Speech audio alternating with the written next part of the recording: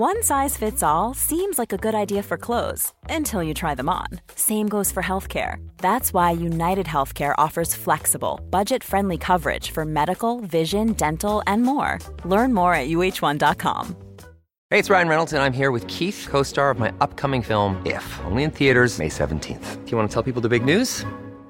All right, I'll do it. Sign up now and you'll get unlimited for $15 a month and 6 months of Paramount Plus Essential Plan on us. MintMobile.com/switch. Upfront payment of $45 equivalent to $15 per month. Unlimited over 40 gigabytes per month. Face lower speeds. Videos at 480p. Active Mint customers by 531.24 get 6 months of Paramount Plus Essential Plan. Auto renews after 6 months. Offer ends May 31st, 2024. Separate Paramount Plus registration required. Terms and conditions apply if rated PG.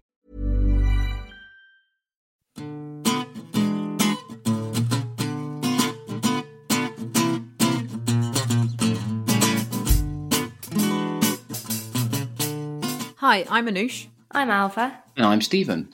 And on today's New Statesman podcast, we discuss the latest royal row, and you ask us, why does the government keep doing U-turns?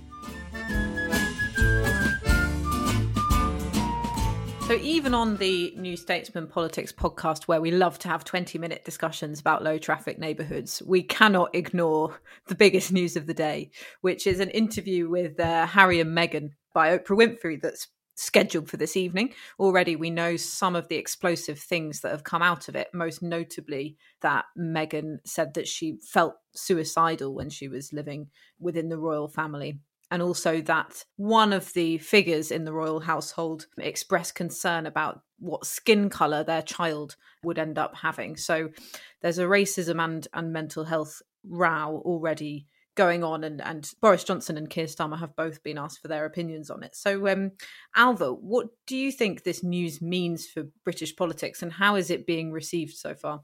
Yeah, so I feel like we should inform our listeners that before we began recording, Stephen and Anoush confessed that they don't know the differences between the Sussexes and the Cambridges. I would like to make it clear. I know what Harry and Meghan look like, and I know what Will and Kate look like, and I know that one of them are Sussexes and one of them are Cambridges. And I had this morning, in order to write the small item on it in Morning Call, inform myself of which one is which. I just, you know how sometimes you must have this too with the email app, where you have to kind of, you almost find yourself Googling something like 3 times just to check you're right. Yeah, like with the budget where everyone's going, oh, there's no cuts here. And you keep like, I just want to look at the Red Book again before I press send. Which is a thing I literally did. I told Stephen after. I very much had that same kind of vibe with like, okay, I've checked. They're definitely the Sussexes. Whatever feedback I get on this item, no one can tell me I've got my Sussexes and my Cambridges wrong. I'm now on it. I'm across it. Well, you see, I think that is a good place to start, because I wasn't just saying that to be funny. I actually think that encapsulates why it's even it's an editorial choice whether we cover it on the podcast or not. And I think, and a much bigger thing about attitudes towards the royal family and the monarchy in the UK, because I suppose the thing is that the reason that the British royal family has sustained itself for so long is that like a lot of progressive right thinking people who like on principle are not massively on board with the principle of the monarchy, are resigned to its existence. And I suppose in British public life, to have lots of opinions on the royal family, or to be sort of vocally or passionately against the existence of the monarchy, is sort of a bit weird and a bit cringe and a bit gauche.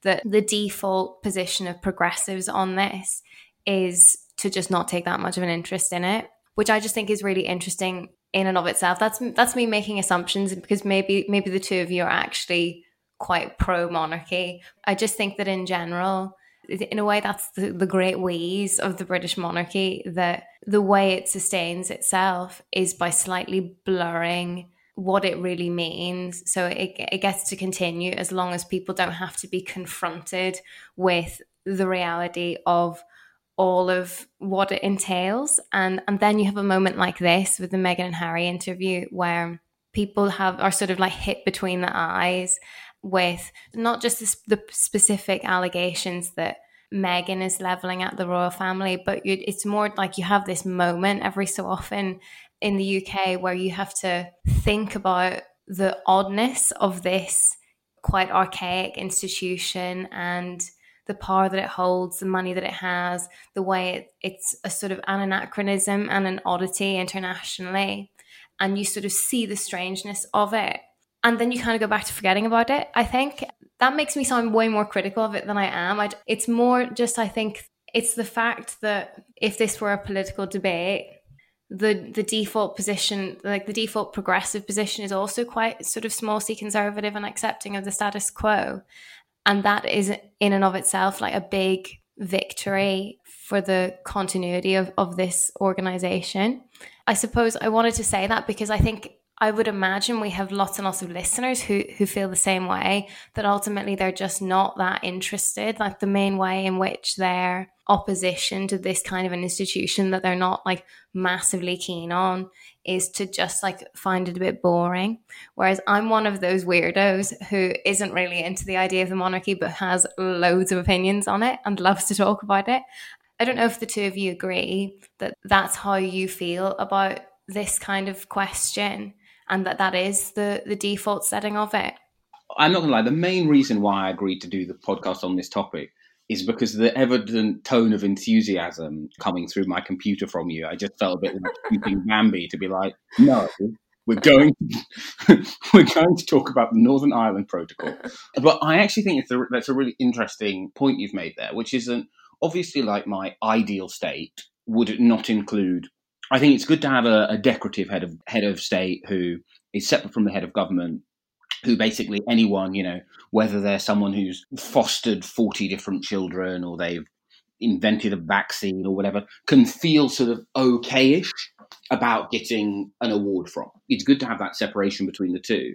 But it would be much better if you had a German-style one elected by the legislature, or an Irish-style president, or basically anything that we have in my idealized state.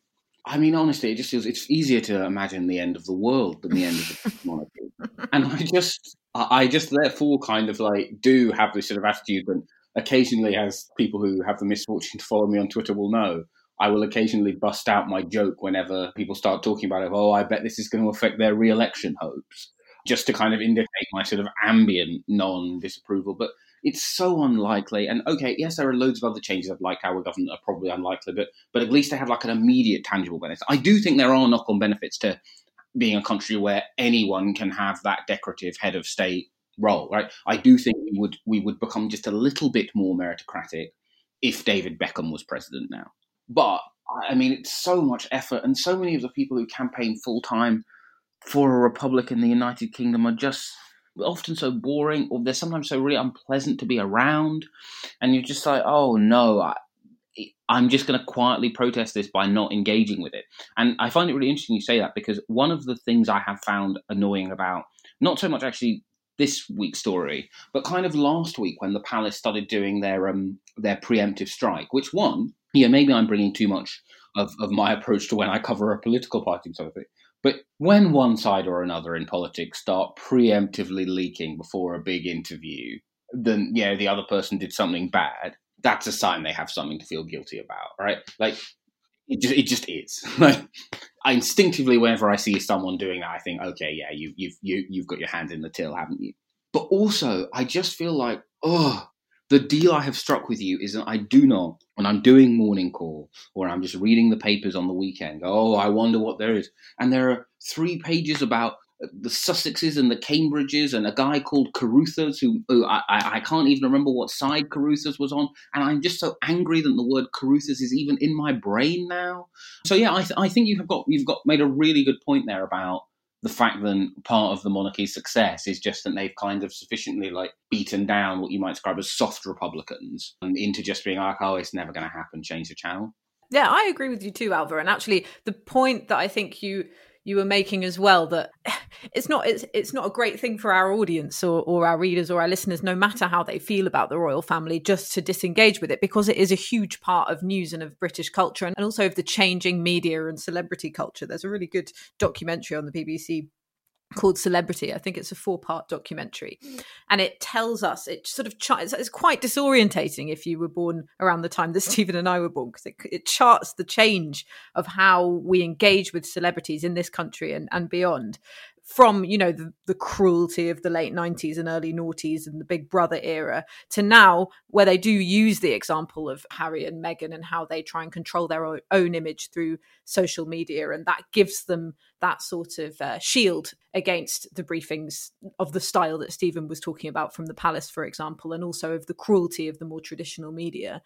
It charts that change, and that's really interesting, and it says so much about our society, how that change has happened so rapidly, sort of in my lifetime. And the interesting thing in that documentary is that it's all entwined. So our politics is entwined in that as well. The way that Boris Johnson cultivated a sort of cult persona around himself, which we're now seeing the result of because he is prime minister, and other politicians that have used the same gambit successfully.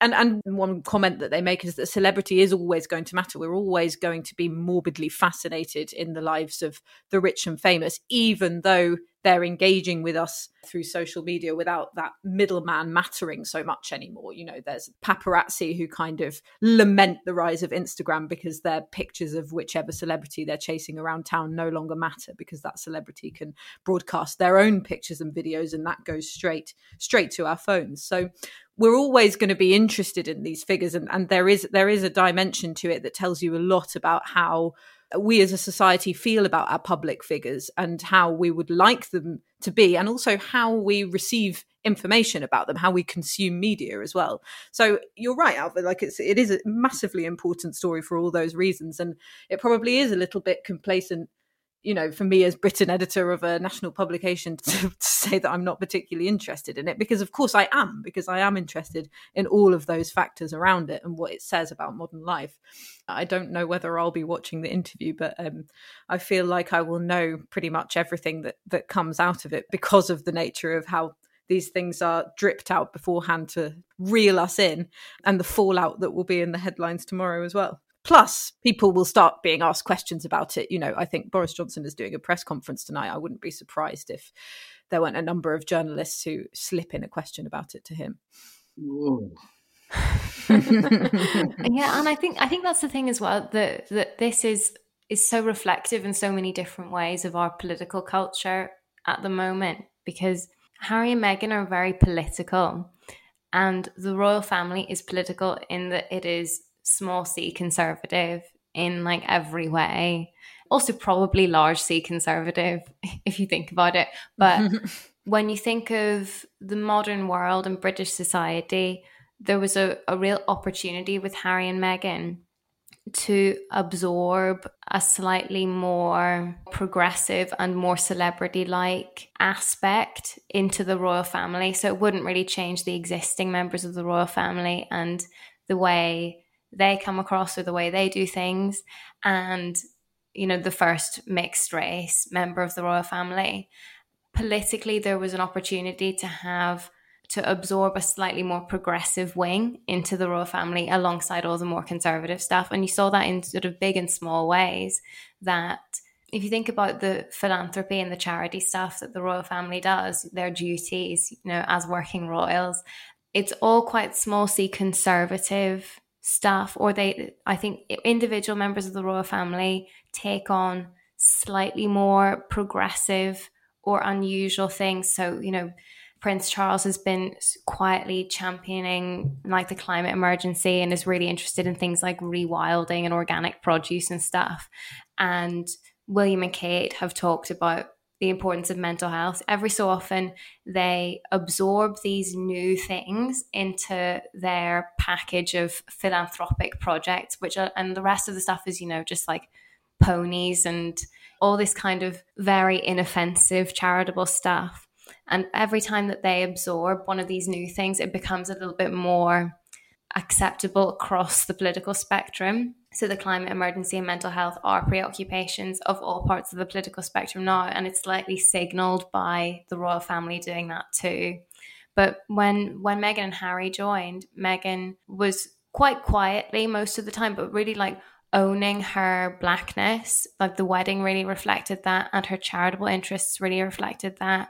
And the kinds of causes that she were championing were more like, everything is political, whether they're small c conservative or not, but hers were more sort of progressively political in that one of her first big projects was she sort of privately visited a soup kitchen at the foot of Grenfell every few weeks for a period of months, and then released a cookbook with some of the survivors of the Grenfell Tower tragedy.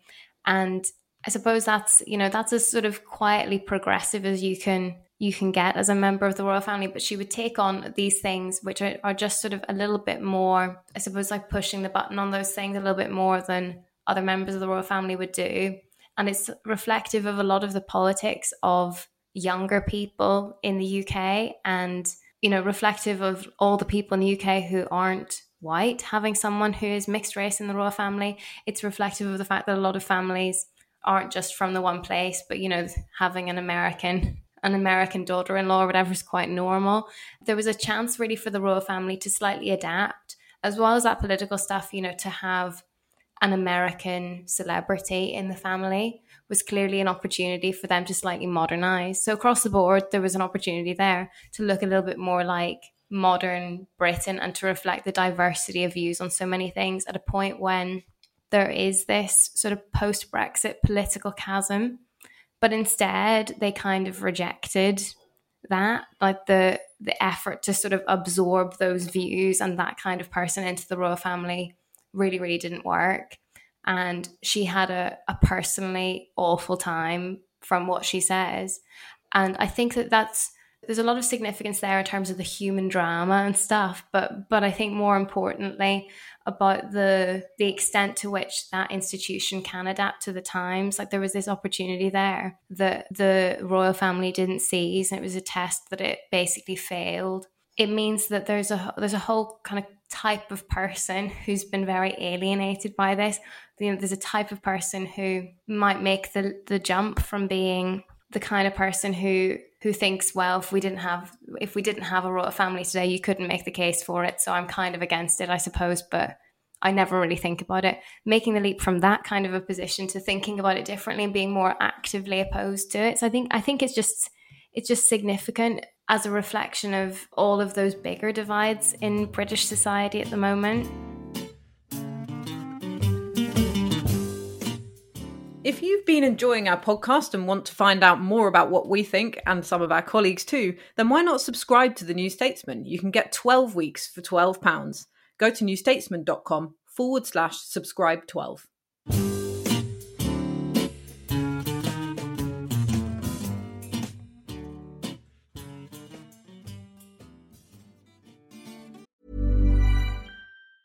It's that time of the year.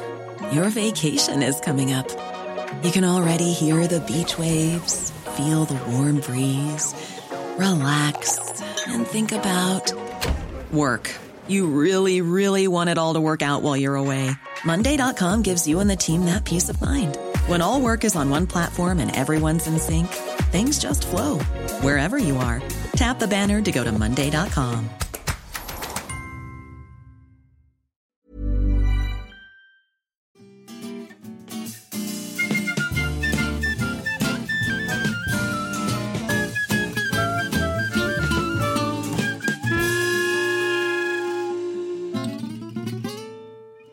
And now it's time for a section we like to call You Ask Us.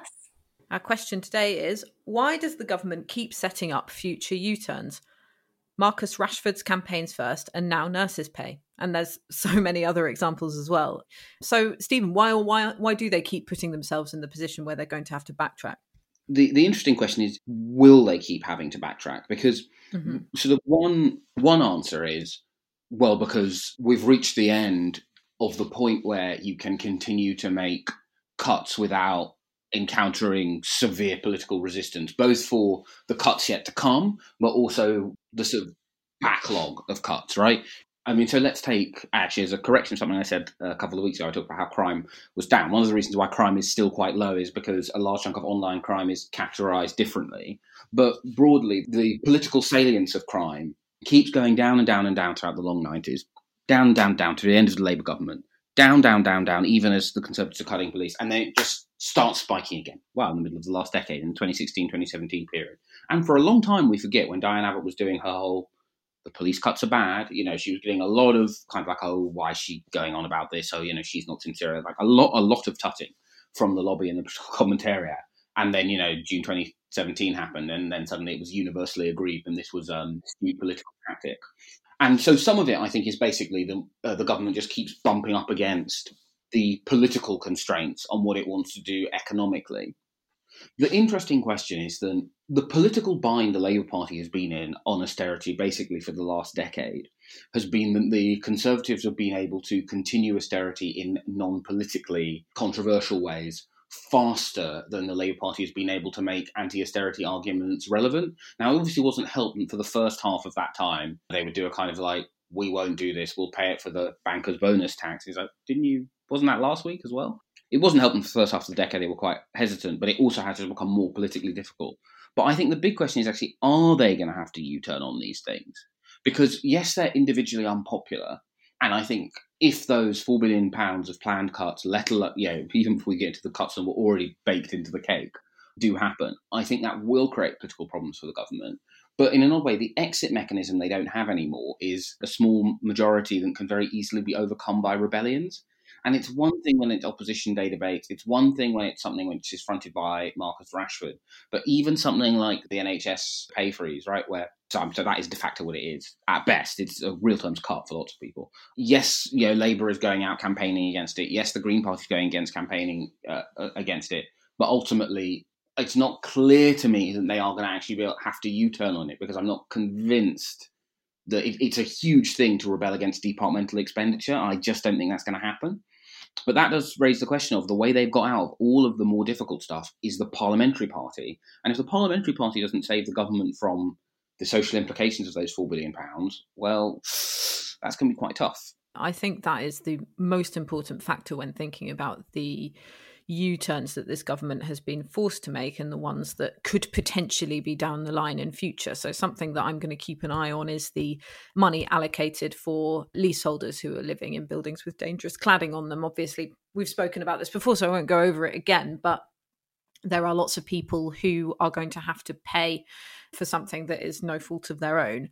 I see something like that potentially changing. Maybe it wouldn't be a direct U-turn because they've already got a policy in place that they could just say that they were expanding. But because there's enough, I think, opposition or at least pressure from the Tory backbenchers on this, I think that's going to make it more likely that they're going to have to change that policy.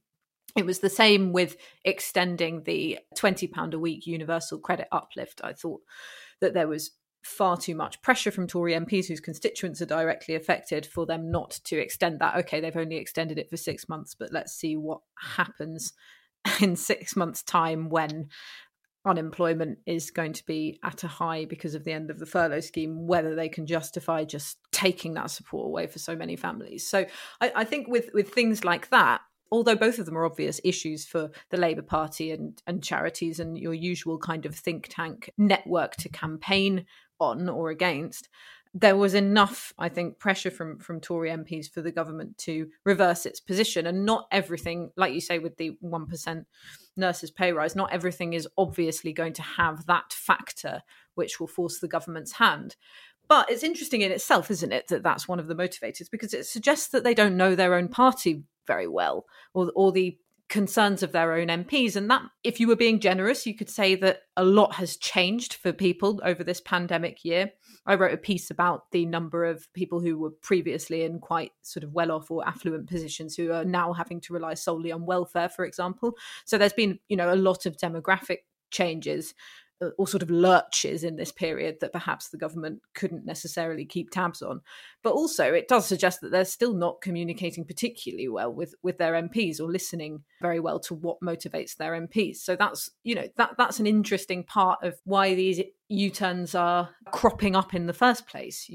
If they had more of a process of engagement, and perhaps that's improving now since sort of the change within Number 10, then they would perhaps not get to that embarrassing situation in the first place. And of course, the people who it's most embarrassing for are the ministers and the MPs, who have to go on political programmes all the time and defend these positions that they don't necessarily agree with, or that they have a bunch of colleagues they know who are very exercised about, and then the next week it changes. So that is really grating for an MP to go through that process. And the more they're made to do it, the less goodwill there is. Yeah, I think it's an interesting question that the nurses' pay is one of the examples, along with Marcus Rashford and free school meals, that was mentioned in the question, because I agree with both of you that I'm not really convinced that that will ever result in a U-turn. But I was surprised this morning to see quite how stark public opinion is on that the vast majority of people do think that that isn't enough. I thought I didn't think the coverage of it was very good. And like the point that you were making, Stephen, that it is a pay freeze effectively, I don't think was communicated necessarily that well on some mainstream news, because it's a live question whether a 1% uplift in nurses' pay will be above inflation or not. The government is maintaining it is, so it does amount to an increase. But the OBR's forecasts for inflation would suggest that that is effectively a pay cut because it projected to fall below inflation. So this talk of a 1% pay rise, when that isn't really what it is, or certainly it's arguable whether that's what it is or not, would mean that people still thought of that as a pay increase and thought, well, you know, these are hard times. 1% as a pay increase is all we can afford. I thought maybe public opinion would be more split on that, but it really, really isn't. I think my slight feeling is that maybe this is going to prove to be totally wrong, but it does feel to me, at least, that in the past few months with slightly different people in Number 10, that there have been fewer mistakes like that, in terms of making mistakes that MPs are very likely to rebel over, / there are still plenty of things that Conservative MPs are likely to rebel over. But it seems as though the government has put more thought into them and is more prepared to take that fight on. There's an exception there with the international aid budget, because that's a decision dating quite far back. So even though that's still a live issue, I'm not really including that under those things. But I feel like, for example, the decision to give only a small pay increase, effectively a pay freeze to nurses, is part of everything we were talking about with the budget last week, that it's a pillar of really what Rishi Sunak is trying to go for, because it's not a pay cut, or sort of, it's difficult to frame it as a pay cut, even if that's what it amounts to.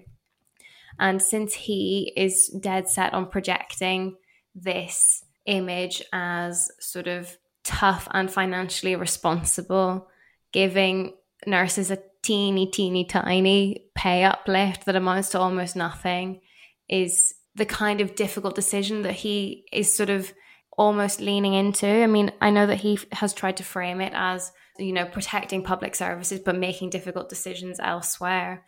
I still think that he is slightly leaning into the austere image because he thinks that that's electorally helpful for them. So I think that one is unlikely to amount to a U-turn, despite how unpopular it is. And then on the other ones, I agree with you, Anush, that it actually points to a different problem, that the Conservatives don't seem to know their own party that well. But I feel like maybe that is changing a little bit with different personnel in Number 10. I feel like I'm going to be proved wrong on that, but that's my feeling for now. You've been listening to the New Statesman podcast with me, Anoosh Chakelian, and my colleagues Alva Ray and Stephen Bush. You can find me on Twitter at Anoosh_C. You can find me on Twitter at PronouncedAlva. And you can find me at Twitter at StephenKB. We're produced by Nick Hilton, and our music is Devil with the Devil, licensed under Creative Commons. Thanks so much for listening. And please don't forget to ask us a question for the next podcast by going to youaskus.co.uk. Leave us a review and don't forget to subscribe.